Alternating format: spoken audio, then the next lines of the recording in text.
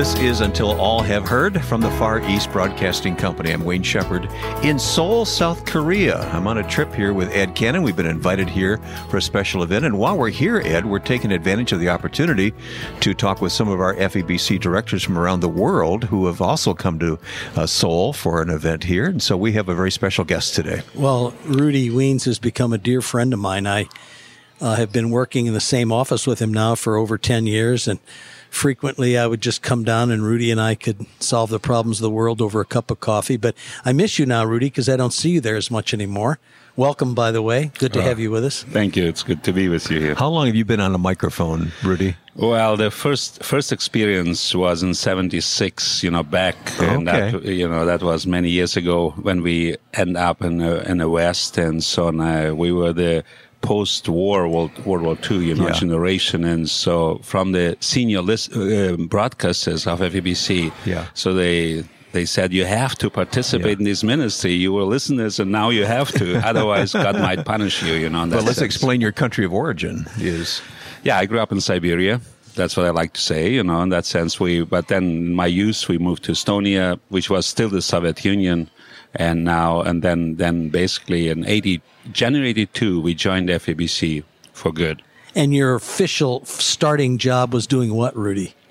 Doing broadcast, reaching young people. I was young then, so a very well-known voice, right? We did the young programs, the youth programs. And that was in the Russian language, right? In the Russian language, of course, and that was, from FEBC stations in the Philippines, HLAZ, here in Korea, and also later in the 80s, the Saipan, and that's where we were stationed in broadcasting. And that's where we, at the end of late 80s, so we started to receive letters, 1,000 per day and more.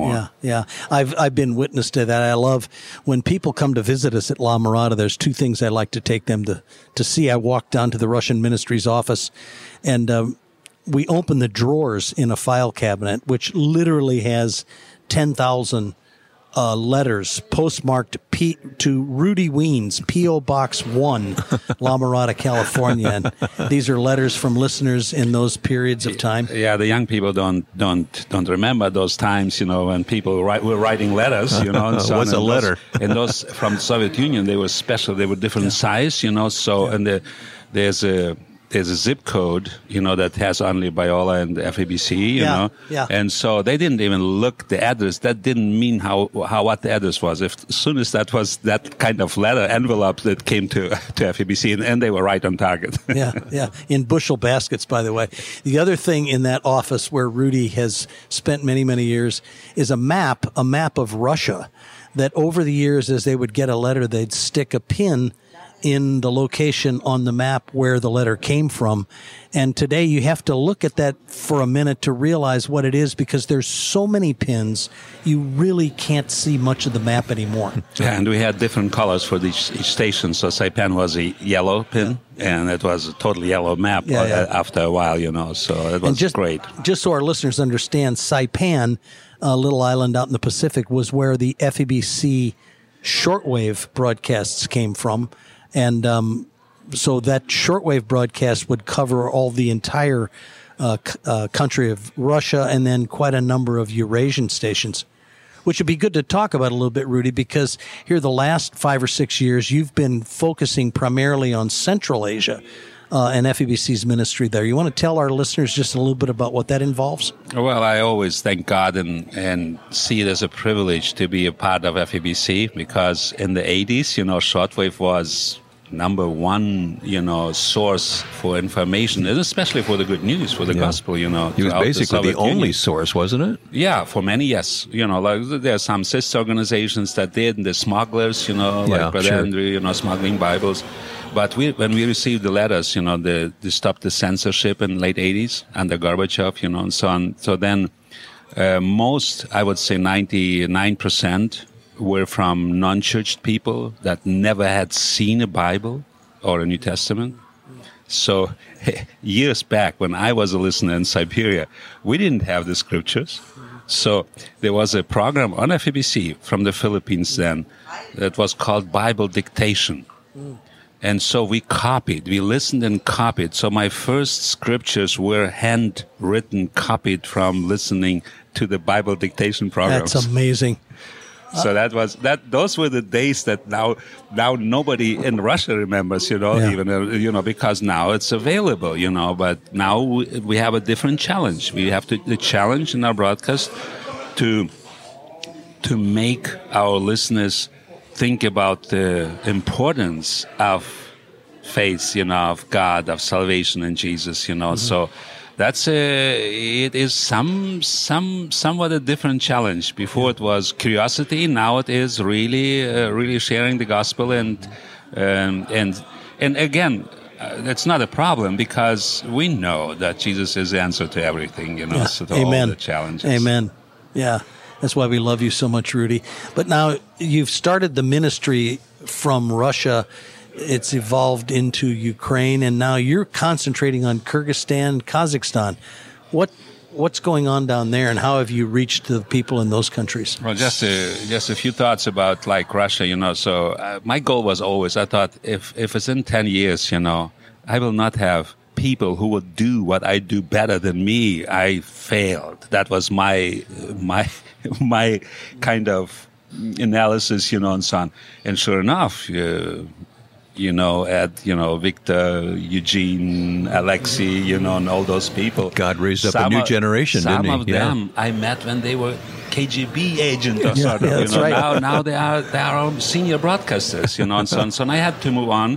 And so not had to, but I saw the opportunities in Central Asia among the Muslim. Like I was familiar with Orthodox culture, with the communist, the socialist culture, but the Islamic was new to me. So now the last 15 years, I would say, I'm concentrating and more involved with the Central Asian people groups, which are traditional cultural Muslims, so like Kazakhstan and Kyrgyzstan. So, but it's exciting to know that radio stations are being built in these countries, and you are a big part of that. Yeah, especially in Kyrgyzstan. That's a country where God has allowed us to have a network of FM stations, 6 FM stations, and of course, Ed has been all from the beginning, participating there, and so that's a great privilege, I think the interesting part, you keep bringing back into Russia. And for our listeners, the reason that this has kind of moved in the direction it has was because, of course, all those countries were former Soviet Union countries, which means they have the basic Russian language as a backdrop. So you could broadcast to them in Russian. And now when you broadcast in the national language, Kyrgyz or Kazakh or Ukrainian, then that gives people an extra incentive to listen to the broadcast. Yes, FEBC's motto has always been nationals to nationals, so we have always looked into that. And of course, the people in Kyrgyzstan, Central Asia, Kazakhstan, Uzbekistan, they benefit from the Russian broadcast, especially now with social media, there are no borders in that sense. But politically, so they are pushing their own national identity, and so the languages are growing. To reach the younger people of Kyrgyzstan, we have to do Kyrgyz broadcasts, and that's what we do. So our broadcasts, our local talk show hosts and so on, they are in Bishkek, they're all in Kyrgyz language. Yeah. And especially now, as this is all transitioning, people in the U.S. might not realize that there's a bit of disdain about the Russian language because of what's going on in Russia and Ukraine. Yeah, especially with Ukraine, the war with Ukraine, so in Ukraine is a big disadvantage. Well, it's terrible from Moscow side, so. But also missiologically, so because Ukraine and Moldova, for example, that's where the most of evangelical Christians were. So the best missionaries throughout Russia, Siberia, the Far East, they were from Ukraine, actually. Mm-hmm. They were missionaries from Ukraine. Mm-hmm. So there's some outsiders, but the missionaries from Ukraine, they were most successful because they had the language, they knew the culture, and now that there's so much animosity. So we really pray for Ukraine first and foremost, but also for the Russian people. people, So yes, of I course. feel so sorry for their struggles now. They have these struggle, how to do, and of course, how to behave, and how to oppose the evil that comes out. Many from feel guilty, don't they? Yeah, there's a guilty sense, but at the same time, they have never participated. They never hated Ukrainians, the Christians, so they were brothers and sisters in Christ. They appreciated the Ukrainian missionaries, Right. So, but now with the government that way. Well, getting back to Central Asia, these countries that are predominantly Muslim, here we have Christian radio stations broadcasting in those countries. How are they being received? What are you hearing back from listeners?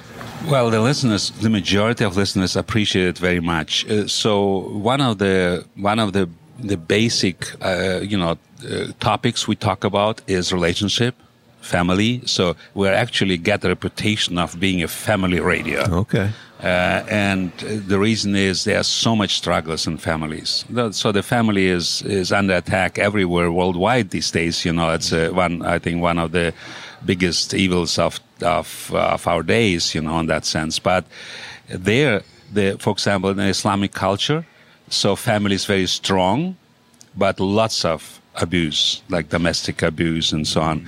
Lots of problems. And so for that reason, our broadcast in the name of Jesus, according to the gospel, is very attractive. We also, very attractive, actually. We used to talk about meeting felt needs. That's what you're doing. Exactly. You're determining what is a need, and you're determined to use the gospel to meet that need. Exactly. Yeah. For that reason, the listeners appreciate it, because we are sharing God's love, we're sharing our understanding and of course, salvation, so Islam doesn't give any hope, eternal hope, in Jesus we have that eternal hope, So. Yeah. One of the memories, Rudy, I've got going way back with you was we were in Russia and we were visiting some listener organizations and some people who had been benefiting by the FEBC Russian ministries. You took me to what we called a halfway house. It was alcohol and drug abused guys that were in recovery. And we walked into this house. There was probably 24 men there, hardened looking characters. You could tell that they'd had rough lives. And I'm thinking, this isn't going to work. We're coming here to talk about Christian radio. They're going to want, why do we want to participate in this?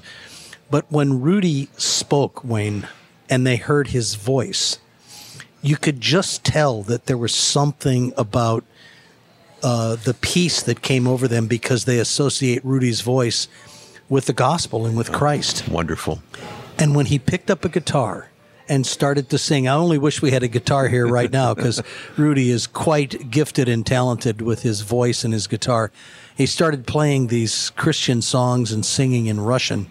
And these men were literally crying in front of us. Wow. So my expectation of what we were going to get out of that group was completely transformed when Rudy took over and said that. So, well, there's nothing about me, but the gospel, the gospel is really touching people, and there is no other hope, than in Jesus. Yeah, we are seeing. It's unfortunate for the people, of course, of Ukraine, but we are seeing so many lives turned in the direction of following Jesus as a result of this horrible war, aren't we, Rudy? We have a saying in the Russian language, so that, probably maybe in English it's similar, like when the night is darker, the stars are shining brighter. Beautiful. Beautiful. It says it well. Rudy Wiens, so wonderful to see you again. It's been a while since I've seen you, and I know God's using you in these places, and we're so grateful for that. I'm glad we had a chance to sit down in faraway Seoul, South Korea to talk here. It's so great to see you, Wayne.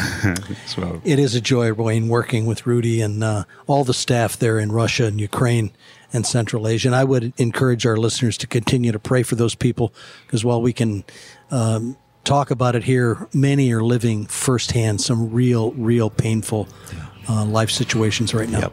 If you'd like to know how to pray, go to our website, FEBC.org. There's lots of resources there that can help you pray for the countries that we talked about today and so many other places in the world that need our prayers.